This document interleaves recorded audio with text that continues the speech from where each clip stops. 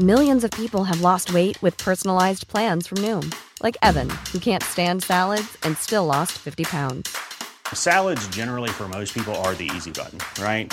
For me, that wasn't an option. I never really was a salad guy. That's just not who I am. But Noom worked for me. Get your personalized plan today at Noom.com. Real Noom user compensated to provide their story. In 4 weeks, the typical Noom user can expect to lose 1 to 2 pounds per week. Individual results may vary. When you're ready to pop the question, the last thing you want to do is second-guess the ring. At BlueNile.com, you can design a one-of-a-kind ring with the ease and convenience of shopping online. Choose your diamond and setting. When you find the one, you'll get it delivered right to your door. Go to BlueNile.com and use promo code LISTEN to get $50 off your purchase of $500 or more. That's code LISTEN at BlueNile.com for $50 off your purchase. BlueNile.com, code LISTEN. Hey, Dave. Yeah, Randy. Since we founded Bombas, we've always said our socks, underwear, and T-shirts are super soft. Any new ideas? Maybe sublimely soft. Or disgustingly cozy. Wait, what? I got it. Bombas. Absurdly comfortable essentials for yourself and for those facing homelessness. Because one purchased equals one donated. Wow, did we just write an ad? Yes. Bombas. Big comfort for everyone. Go to bombas.com/ACAST and use code ACAST for 20% off your first purchase. Vi surfade bort vår kärlek. Vi var fullt upptagna med sociala medier. Alltid. Vårt samliv existerade inte och passionen dog sakta ut. Då fick jag en idé. Vi skulle göra en resa. En resa med vissa villkor. Oj, vi har hemlighetsfullt. Undrar vad det kan vara för villkor. Ja, alltså så jävla dramatiskt liksom att ja, jag säger inte allt. Nu får du lista ut resten själv. Ja. Mm. Kastar mobiltelefonen i soptunnan. Ja, alltså. Jag avslöjar ingenting. Nej. Verkligen. Ta fram en stor slägga och bara slå sönder mobilen i små bitar. Och säger så här, jag säger ingenting om villkoren. Nu är du alltid bra nyfiken, va? Så jävla kast. När du började läsa sådär så fick jag känslan av att säga, det är en vanligt förekommande berättelse i podden. Det här med, alltså, vad ska man säga? Teknik och sociala medier hatet. Ja, eller liksom var försiktig så du inte fastnar i det typ. Men sen så kommer jag på liksom mitt i meningen att det kanske bara är som det känns.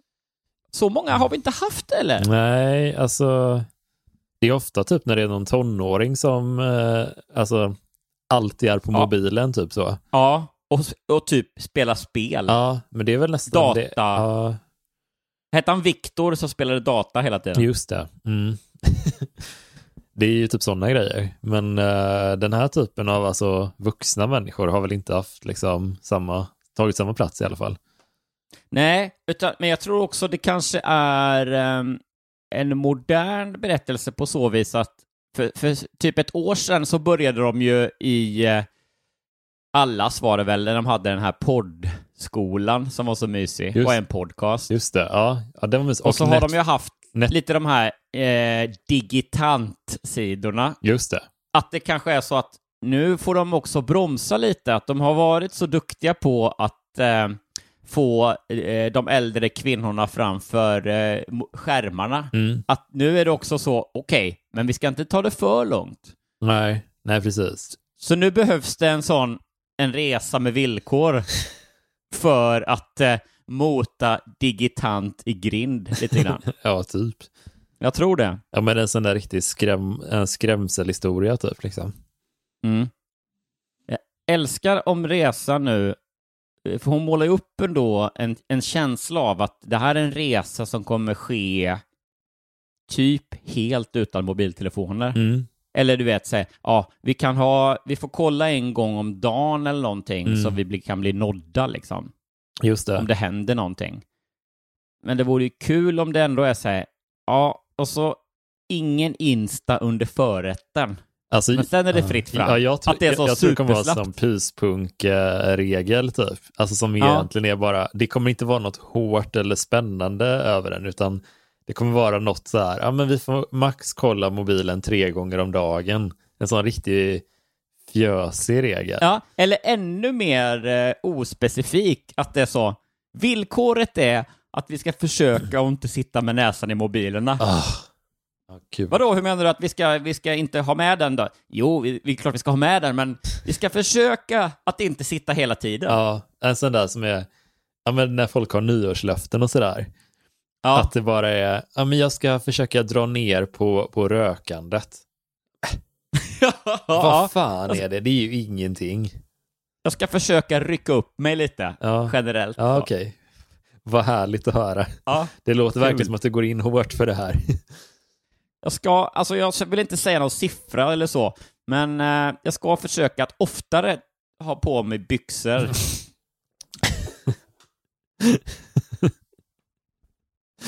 Vi spelar ju in det här lite innan helgerna här, men det är väl nu så att det har varit eller är nyårshelgen nu. Just det. Så att det är väl stor chans att folk lyssnar på det här nu då, våra fina, inte TV6-lyssnare precis. Nej, knappast. Ja, de kanske är med än så länge, men snart så bara klipper vi. Ja. Nej, men i alla fall att folk har nu i top of mind nyårslöften och sådär. Vi kan prata lite om det. Har du något nyårslöfte förberett? Ja, alltså att jag ska kunna bara klara mig alltså ekonomiskt på våran podd och på YouTube-kanalen, tänker jag. Ja. Innan året är slut. Att det ska gå runt på det, liksom. Att jag ska täcka allt jag behöver och kunna, liksom, du vet så. Så känner jag. För att det är vilken liksom, bra! Ja, alltså det är lättare, tänker jag, om man har så här tydliga upplägg så. Att man bara, och om någonting skulle hända, typ. Att man har lite backup-grejer så. Ja, men jag gillar den. För det är ändå specifikt. Men det tangerar ju också en rolig typ av nyårslöften. Ja. Som är den när folk... Du kan ju själv egentligen till 100% påverka hur bra det går med YouTube-kanalen och med podden, givet att det ändå liksom fortsätter vara poppis på det sättet som det är. Liksom. Så då är det så här, men du kan uppnå det nyårslöftet genom att försöka göra ännu bättre poddar och klipp och lägga mer tid och så vidare. Och så vidare. Men det finns ju också de som lägger sitt nyårslöfte totalt i andras händer. Alltså, så, om du bara hade sagt så här, mitt nyårslöfte är att bli ekonomiskt oberoende. Eller punkt. Mitt nyårslöfte är att någon annan ska... Ja. Nej, men det är ju ganska... De är ju också... Det är mer bara det är mindre ett nyårslöfte och mer bara något jag hoppas på mycket. Ja, att man håller tummarna, att det ska gå vägen typ. Vi ska sluta med nyårslöften och så börjar vi med jag håller tummarna. Ja. Nej, men alltså det är väl lite så. Alltså jag typ känner lite att man eller glad att man kunde starta upp och att vi kunde lägga mer tid på podden och sådär. Och att jag kunde jobba mer med alltså YouTube-grejerna och sådär. Lagom till att skiten träffade fläkten nu. Men det hade varit gött att om något skulle hända framöver, att man har det liksom, att då är det ingen uppstartsträcka utan då har man redan det rullandes typ så. Du menar då alltså covid-skiten och Tegnell-fläkten? Ja, typ. Precis. Ja. Ja, men typ så. Men har du något nyårslöfte? Jag ska säga så här då, att jag har mitt nyårslöfte. Nu bara drar jag till med någonting här då. Mitt nyårslöfte är att träning är poppis. Ja. Det kör på det. Mitt nyårslöfte är att bli ännu mer bli starkare på gymmet och tajtare i spegeln. Ja. Det är väl bra. Ja, men det är väl jättebra grej. Men mer intressant är ju då om jag har någon nyårstumme. Och det har jag också. Och då håller jag tummarna för att den bok som jag har skrivit tillsammans med Johanna, att den ska bli utgiven. Det är väl jättebra. Ska vi göra så att vi, vad gäller dig, att vi tar det du sa som för det är ju ändå ett nyårslöfte, det är du som påverkar. Om du får hitta på en nyårstumme också, det här nya som vi har infört, vad håller du tummarna för då ska hända dig? Ja, gud vad svårt. Jag håller tummarna för att jag får en PlayStation 5 innan sommaren. Ja, otroligt bra nyårstumme. Ja, jag förbokade den i februari 2020 och fick inte den på releasen. Men jag har blivit halvlovad att det ska komma i början av året, första kvartalet, men det vet jag inte om det stämmer. Men ja, det är typ det. Det är som att Sony verkligen testar gränserna för det som man har skojat om länge med frakt- och leverantörsbolag som är så här, var hemma mellan 08 och 16 så kommer vi någon gång. Eller som jag nu som beställde sig akustikpaneler som vi ska upp i. Jag sitter ju nu och poddar i poddrummet. Och om det låter lite halvekoigt så är det för att det är kala väggar här och lite flyttkartonger. Men det kommer snart vara massa så här ljuddämpande akustikpaneler här. Och jag köpte till en vikt av 250 kilo, alltså ett kvarts ton akustikpaneler. Jävlar. Kom och levererades då. Och om de bars upp till självaste, alltså in i lägenheten? Nej, absolut inte. Utan jag släpper dem på gatan bara, på lastpallen där de står. Nämnde jag att de är 3 meter långa också? Nej. Och då var det så här, ja, men då kanske jag kan få ändå, för det var verkligen så här, en lastbil som kommer då från Danmark. Och han har liksom exakta rutter och scheman och noga liksom för leveranserna. Så det säger okej, men då kanske du vet exakt när jag kommer. Du vet, om du vet exakt vad du ska och hur du ska köra på hela dagen liksom. Ja, jag kan ge dig förmiddag eller eftermiddag. Tack. Kul. Bra. Nej, men i alla fall, Sony har ju nu lyckats toppa det här då, tänker jag. Att det är lite så. Var hemma mellan januari och oktober 2021. Ja, typ. Alltså. Men alltså jag önskar väl lite typ att det är lite spelnördigt, varning för det först bara, men Nintendo har gjort sin egna grej lite. Alltså deras maskiner är inte lika kraftfulla och sådär som PlayStation och Xbox och så. Utan de kör mer på sina egna franchiser och skryter lite med dem typ. Men jag hade tyckt det var så kul om de nu, efter att ha varit tysta typ i 5 månader eller någonting nästan, om de i hemlighet har arbetat på en sån riktig slaktarmaskin typ, som bara, men det är dubbelt så kraftfull typ som PlayStation 5 och Xboxen. Alltså att de bara helt har liksom släppt sin grej och att de bara så här proppar in, den är en sån riktigt svindyr historia också. Och med grafik som är alltså det verkligaste du någonsin har sett. Ja, det är helt sinnessjukt. Och det... Men ändå har de bara spel som är så här Yoshi-gubbar och... Det är verkligen, de har inte lagt in något, de har bara jättemycket under huven, men de har ingenting liksom, inga nya spel. Det är en Blu-ray-spelare i där, men det är ingen lucka till. Nej. Så du kan inte stoppa in. Nej, det pallade vi inte med riktigt. Det blir så fult med någon sorts CD-lucka där. Ja, just det. Att det bara är teknik och så kommer man inte åt den på något sätt. Nej, om du skruvar av då, det rekommenderar vi verkligen inte att du gör, men om du skruvar av det så finns det en Blu-ray-spelare där i. Så jävla idiotiskt.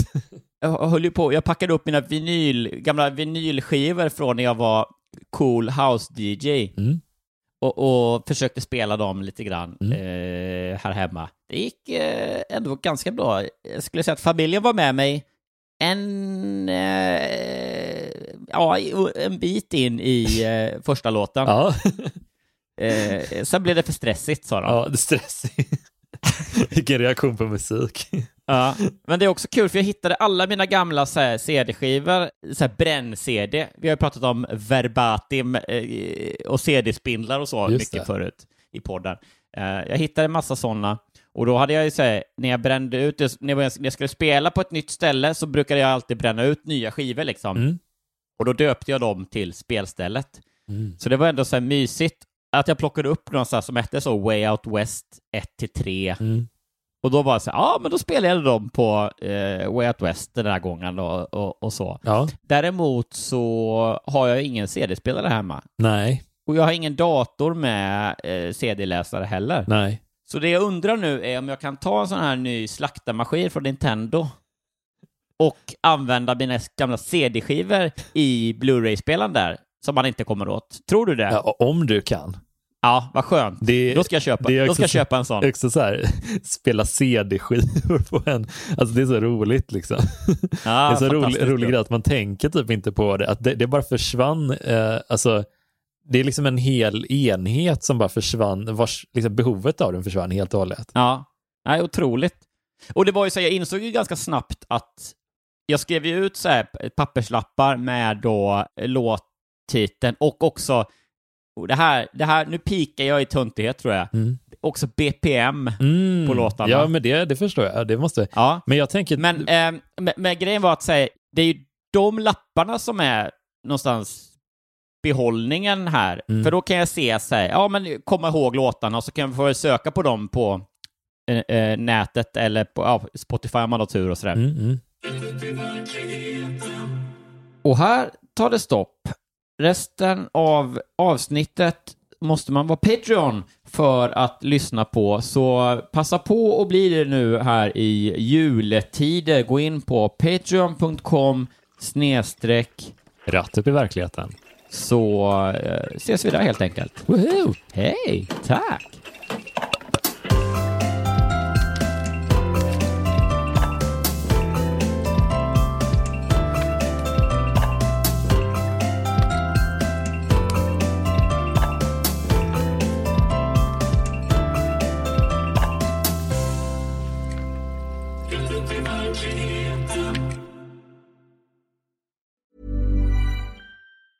Hi, I'm Daniel, founder of Pretty Litter. Did you know cats tend to hide symptoms of sickness and pain? I learned this the hard way after losing my cat, Gingy. So I created Pretty Litter, a health monitoring litter that helps detect early signs of illness by changing colors, saving you money and potentially your cat's life. Pretty Litter is veterinarian developed, and it's the easiest way to keep tabs on your fur baby's health right at home. Go to prettylitter.com and use code ACAST for 20% off your first order and a free cat toy. Terms and conditions apply. See site for details. Planning for your next trip? Elevate your travel style with Quince. Quince has all the jet-setting essentials you'll want for your next getaway, like European linen, premium luggage options, buttery soft Italian leather bags, and so much more. And is all priced at 50 to 80% less than similar brands. Plus, Quince only works with factories that use safe and ethical manufacturing practices. Pack your bags with high-quality essentials you'll be wearing for vacations to come with Quince. Go to quince.com/pack for free shipping and 365-day returns. Hey, it's Paige DeSorbo from Giggly Squad. High quality fashion without the price tag. Say hello to Quince. I'm snagging high-end essentials like cozy cashmere sweaters, sleek leather jackets, fine jewelry, and so much more. With Quince being 50 to 80% less than similar brands. And they partner with factories that prioritize safe, ethical, and responsible manufacturing. I love that. Luxury quality within reach. Go to quince.com/style to get free shipping and 365-day returns on your next order. Quince.com/style.